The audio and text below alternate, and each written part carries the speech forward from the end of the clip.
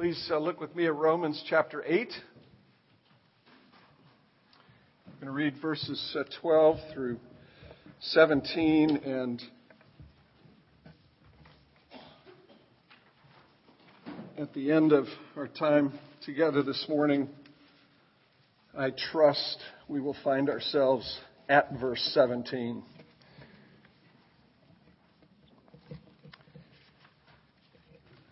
So hear this word of God, again, given to us by a father who loves his children. Every word is spoken out of the fullness of his heart, out of a deep and eternal affection for his children, his sons and his daughters. So hear this word of God. So then, brothers, we are debtors, not to the flesh, to live according to the flesh.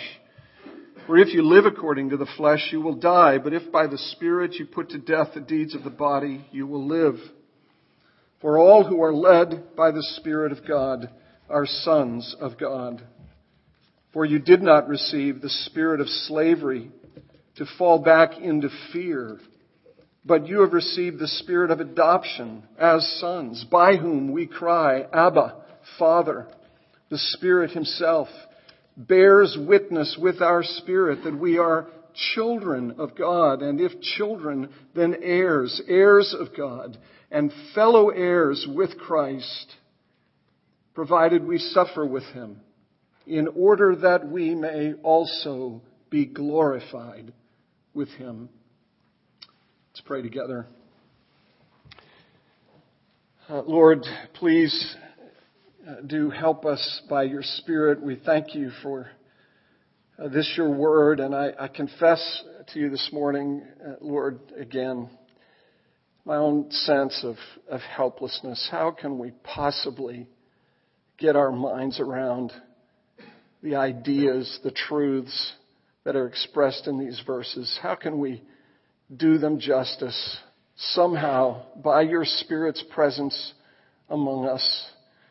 In the foolishness of preaching, would you cause these things to live and breathe and activate the hearts of your people?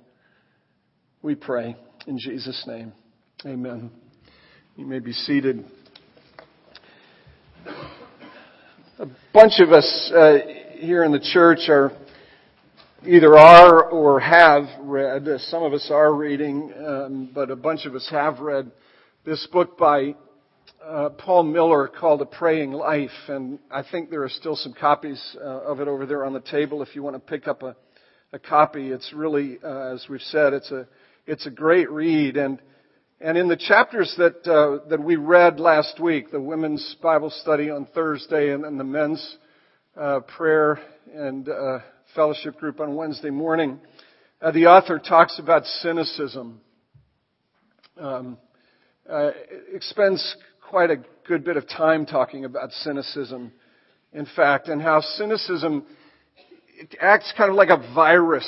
You know what a virus does? It just, a low-grade virus, it just kind of gets into your system and it kind of guts you of your vitality. It just sort of robs you of life, and he likens cynicism, I'm likening cynicism to a virus, something that just kind of gets into you.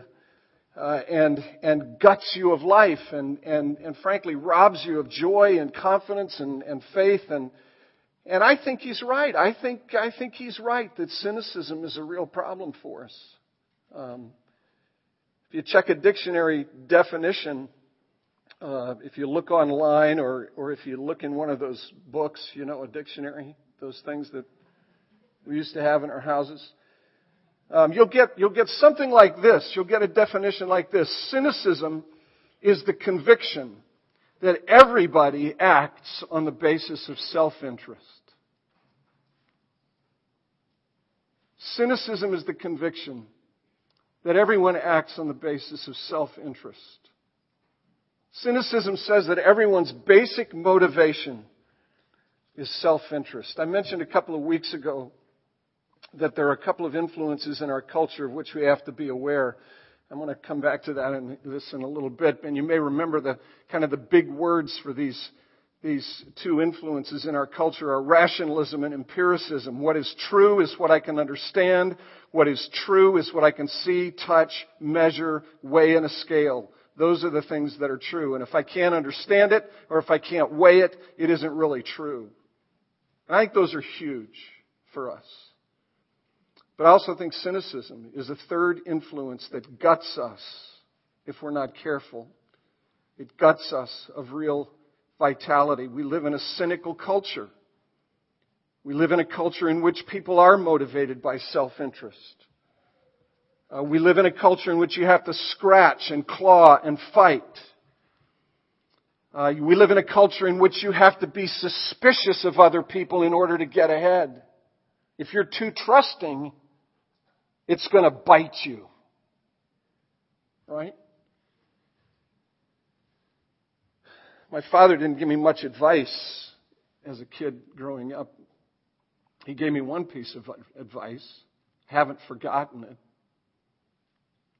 It's illustrative of what I think is true in our culture. My dad said, always look out for number one. Always look out for number one. Now, if you're always looking out for number one, and you are number one, right? You're being motivated fundamentally by self-interest. And I can't help but think through the years, and I don't mean to be unkind, I don't mean to be inappropriate with respect to my dad, who is no longer among us, and who I have good reason to believe is in the presence of Jesus. But as I reflect upon my relationship with my dad, I think, gee, Dad, even in your relationship with me, you're still looking out for number one? Even in your relationship with your wife, with your daughter, with your brother, in the business that you ran together, you're still looking out for number one?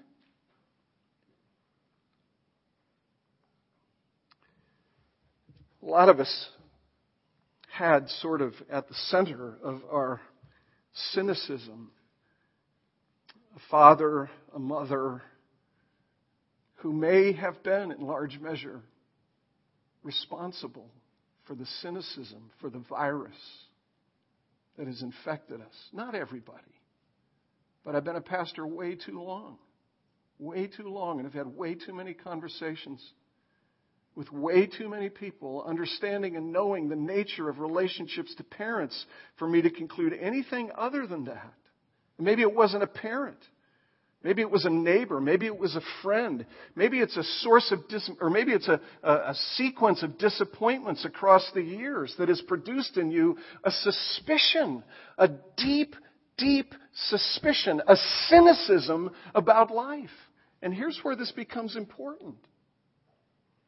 Whether it originates in a relationship with a parent or a relationship to a friend or neighbors or just the culture, the world in which you find yourself, here's where this begins to impact and influence us. It makes it very hard to believe the gospel of Jesus Christ.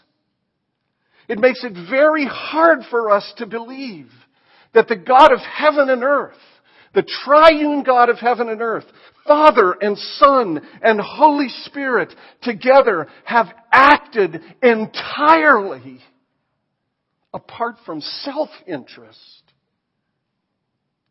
and in the interest of others. That's the gospel, my friends. The triune God of heaven and earth has acted entirely apart from self-interest and has acted in the interest of others.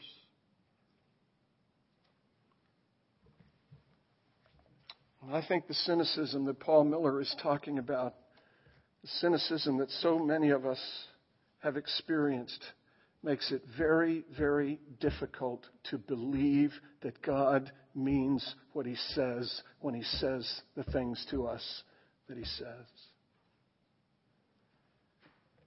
And picking up where we left off last week, I will tell you that the only antidote, the only medicine to the cynicism that may be in your soul is the medicine of the gospel itself. To hear over and over and over and over and over again the one voice speaking in the universe who speaks not out of self-interest but out of another centered interest. The voice that speaks because he cares about people like us. He loves sinners. He speaks for the benefit of sinners. He acts in behalf of sinners. And he does it for sinners. Not because he needs to get more glory for himself. He happens to do that in the gospel. But not because he needs it. We've been saying all along as we've made our way through this section of this letter, chapter 5, verse 1 through verses 38 and 39 of chapter 8, that this whole section is about assurance. This whole thing, beginning at chapter 5, verse 1, is about assurance.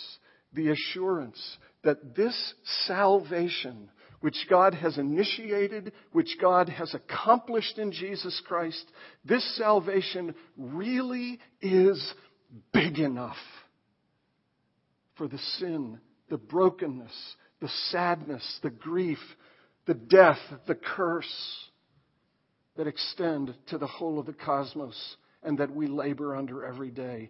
It is big enough for all of it. That's the dominant theme of these chapters.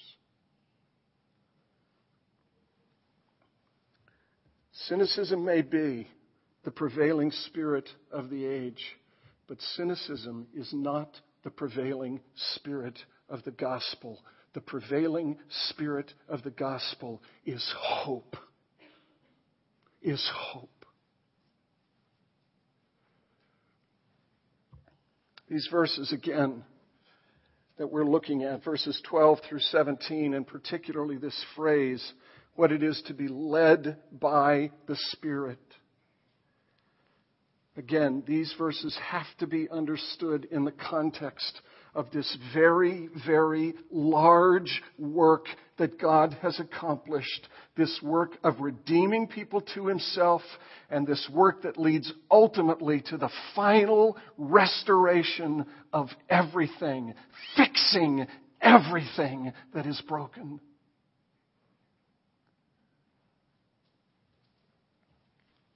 And what we have said about this phrase, the leading of the Spirit, is that we have been laid hold of and we are being taken somewhere. We are being taken somewhere. Let me say it now for the third time.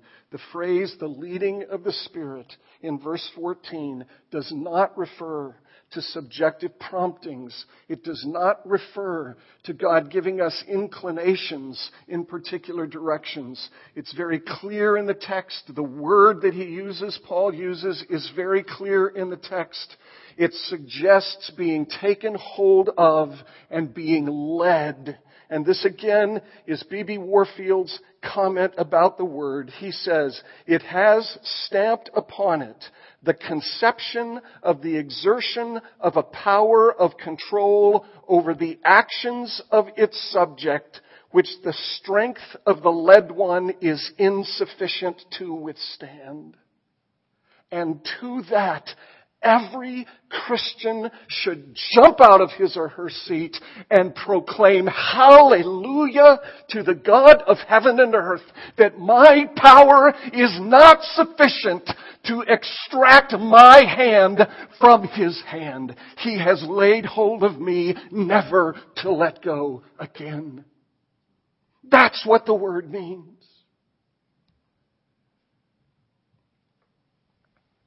We are being led if we are Christians this morning, if we have come to the place where we have acknowledged our sin and we have come to Jesus Christ. I said this to the Inquirers class. If that is true of you this morning, the reason you came to Jesus Christ is because Jesus Christ, in the power of the Holy Spirit, first came to you, laid hold of you, and brought you to Himself so that you might come to Him. Thanks be to God. I never would have come to Him if He had not first come to me. We are being led.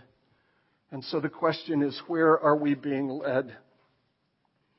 And let me suggest, in a series of contrasts, what the text tells us. We are being led in the direction of life, not death. We've alluded to this. We've sort of danced around this. We've suggested this. We are being led in the direction of life, and we are being led away from death. Listen to verses 12 and 14. So then, brothers, we are debtors not to the flesh to live according to the flesh. For if you live according to the flesh, you will die. But if by the Spirit you put to death the deeds of the body, you will live. No longer debtors. Can I say it again? No longer under obligation to the flesh. No longer enslaved by it. Why? Because we have been delivered from it, died to it, raised to newness of life, freed from its bondage. The Spirit has laid hold of us and is taking us from death in the direction of life. Now, I've got to give us some technical language here. It may be familiar to you, but I've thought about this all week. And I just feel constrained to give you this technical language so that you've got some pegs to hang some things on.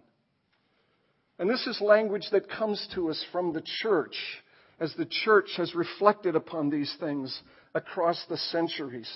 What we're talking about when we talk about the Spirit laying hold of us and now taking us in the direction of life, leading us away from death and in the direction of life, what we're talking about is this process of sanctification. This process by which we are, by the grace of God and the power of God and the ongoing ministry of the Holy Spirit, moment by moment, bit by bit, day by day, being transformed into the glorious likeness of Jesus Christ. I've told you this story, used this illustration before. It's a cartoon that I saw in Christianity Today 30 years ago.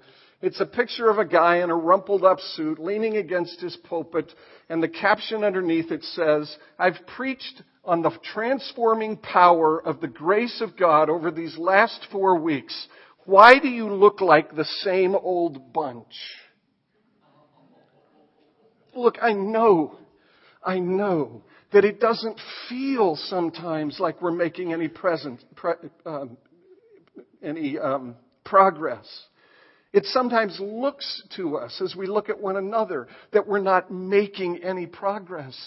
But you've got to read 2 Corinthians 4, for example, verses 16 and following, where Paul says, though this outer man is wasting away, yet the inner man is being renewed day by day.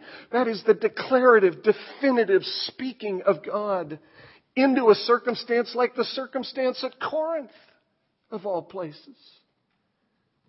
It's what the theologians call a universal positive. It applies to everybody who's a Christian. The outward man is wasting away, and yet the inner man is being renewed day by day.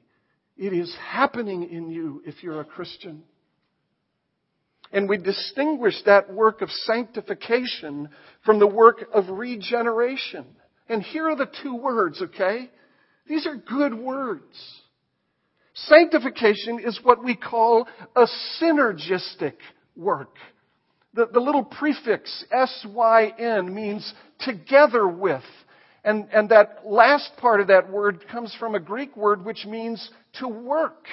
Sanctification is this working together. It is the Holy Spirit working, and I am working. And if you remember Warfield's illustration, the illustration of being led, he reminds us that as the Spirit leads us, He is not carrying us.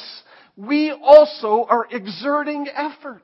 We are expending energy. And sanctification requires effort on your part. Can I connect this back to last week? Take the medicine. Take the medicine. How is it that the Spirit changes things? How did the Spirit of God bring things into existence? By wedding Himself to the Word of God spoken. Word and Spirit come together and effect change and transformation. You've got to have, the way Edwards put it, you've got to have both heat and light. You have to have the light of the truth of God, and you have to have the heat of the Holy Spirit. There has to be a marriage. And in order for that marriage to be effected, you and I have to do our part. We have to expend energy. We need to take the medicine. I've said, folks, don't come here on Sunday mornings to learn your Bibles. Read your Bibles, digest your Bibles, live in your Bibles Monday through Saturday, and then maybe by God's grace when you come here on Sunday morning, somebody will stand up here and make sense of it all. Sanctification is this cooperative thing. There is energy to be expended. There is effort and exertion in this Christian life. Regeneration is what we call a monergistic work.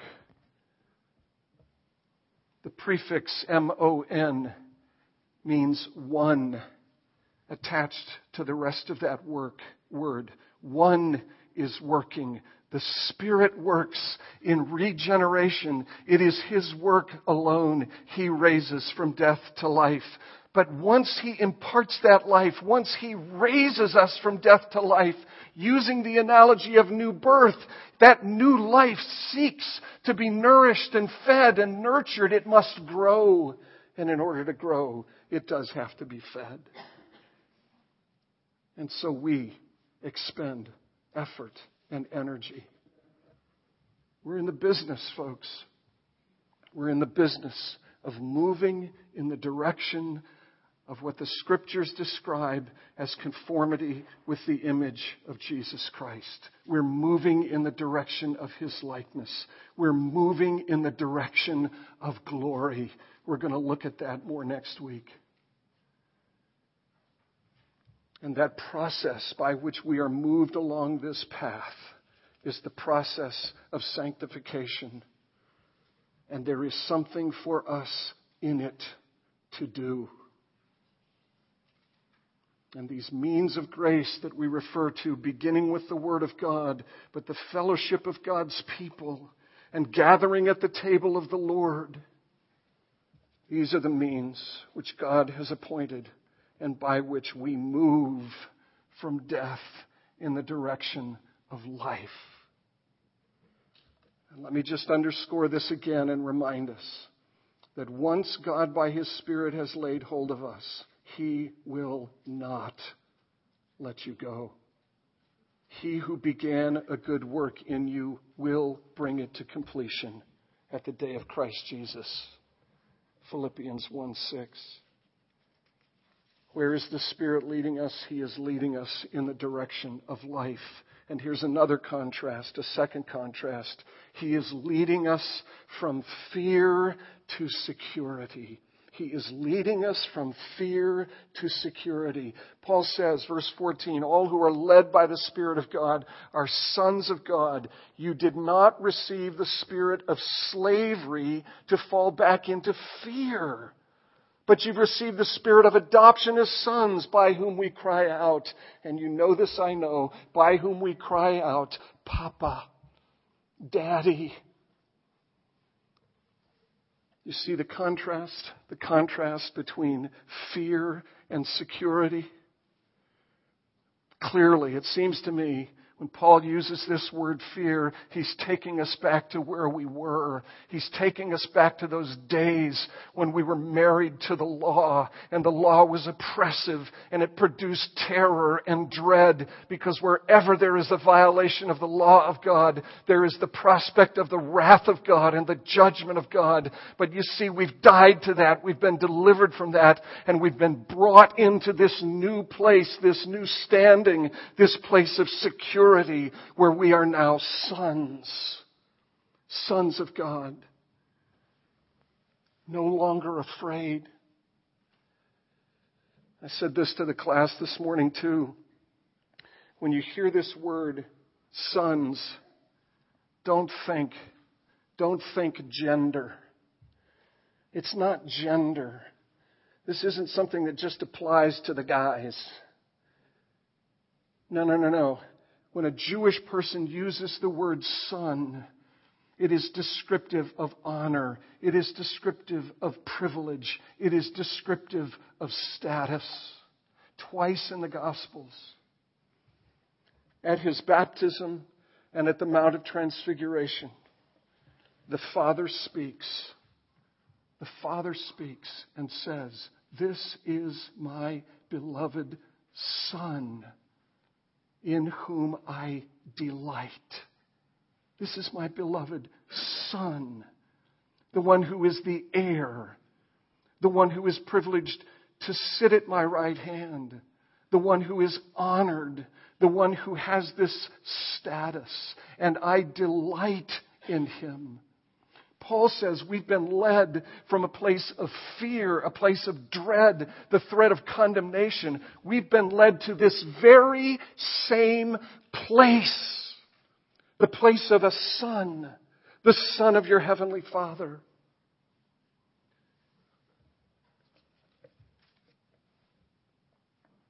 Again, I said this to the class this morning. And I don't know how to get my own mind and heart around this, but this is the truth. Because you have come to Jesus Christ, because you have embraced Jesus Christ, your sin is no longer an issue before your Father, and it never will be. And because you have embraced Jesus, He has clothed you with His very righteousness.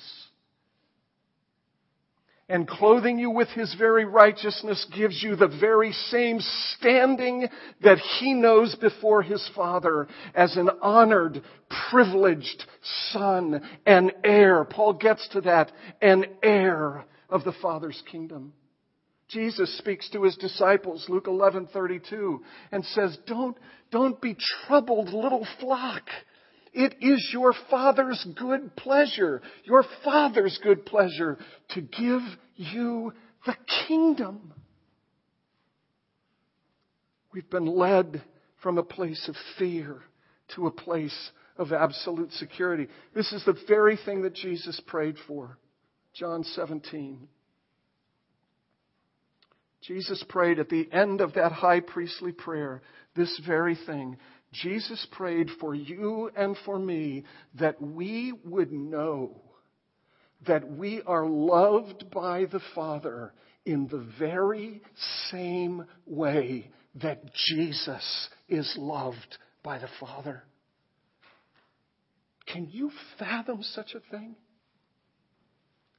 Can you fathom that the God of heaven and earth, infinite, eternal, unchanging in His being, wisdom, power, holiness, justice, goodness, and truth, that this God loves you with the very same affection that He loves the eternal Son of God?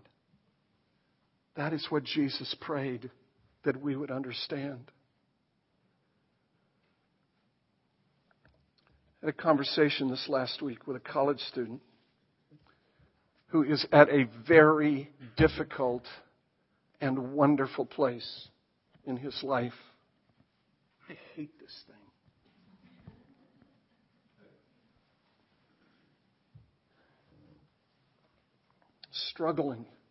Struggling in a sense to make it back, to get back to his Father. struggling with what it might cost him to return to his father. And he said to me, I'm afraid of what I might lose. And I said, there is a very real chance that you will lose all of these friends. But when contrasted with what it is to gain this place of privilege and honor as the beloved son, not of an earthly father, but of the eternal God of heaven and earth, what comparison is there to make? There is none. There is none. This leading of the Spirit is to lead us from fear and doubt and dread and threat and uncertainty to a place of absolute assurance and security. Started reading a biography. A friend recommended a biography of Teddy Roosevelt. It's the first of this 3-volume biography by Edmund Morris. Teddy Roosevelt had terrible asthma as a young boy. And this biographer describes Roosevelt barely able to breathe, barely able to get himself on his feet. And his father almost literally breathing life into his lungs. So deep was his attachment to his son. So deep was his love for his son. Literally picking him up in his arms and carrying him and keeping him alive. Why? Because of a love for his son that would never die. When Roosevelt's father died when he was at Harvard in his first year in college, Roosevelt thought that he would die, that he could not survive without his father. That is a paltry, poor, and pale comparison to the love that the God of heaven and earth knows for this college student I spoke to and for each of us in this room. Leading us from a place of fear and dread and doubt to a place of absolute security and safety. And that leads then to this last thing. That the Holy Spirit is leading us not only from death to life, not only from fear to security, but the Holy Spirit is leading us from deprivation to abundance. From deprivation to abundance.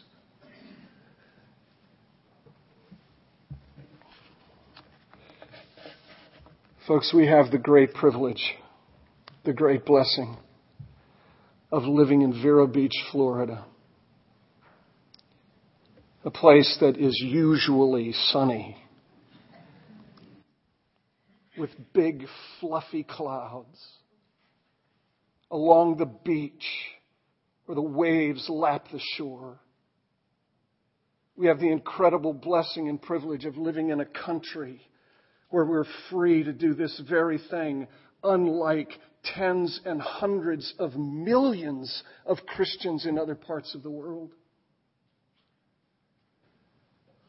But I hope we understand, and again I said this to the Inquirer's class, I hope we understand that this is not the promised land. There's too much grief. There's too much sorrow. There's too much sadness, even in this glorious and wonderful place. As a friend of ours from Orlando put it, there is just so much sadness this side of heaven. Where are you going, folks? Where are you going? Where are you being led? You are being led from death to life. You are being led from insecurity and uncertainty to a place of absolute security and assurance. And you are being led from deprivation to a place of abundance and prosperity and shalom and blessing you cannot even begin to get your mind around. And who is taking you there? The Holy Spirit of God.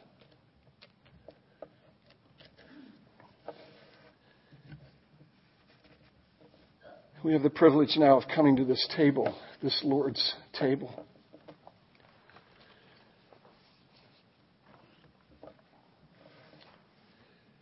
In Matthew's Gospel, when Jesus established this as a sacrament of his church, he said to his disciples as he gave them the cup, "This cup is the cup of the new covenant in my blood. I tell you the truth. I will not drink of this cup again until I drink it anew with you in my Father's kingdom." That was Jesus' pledge to his disciples, that he would finish what he started.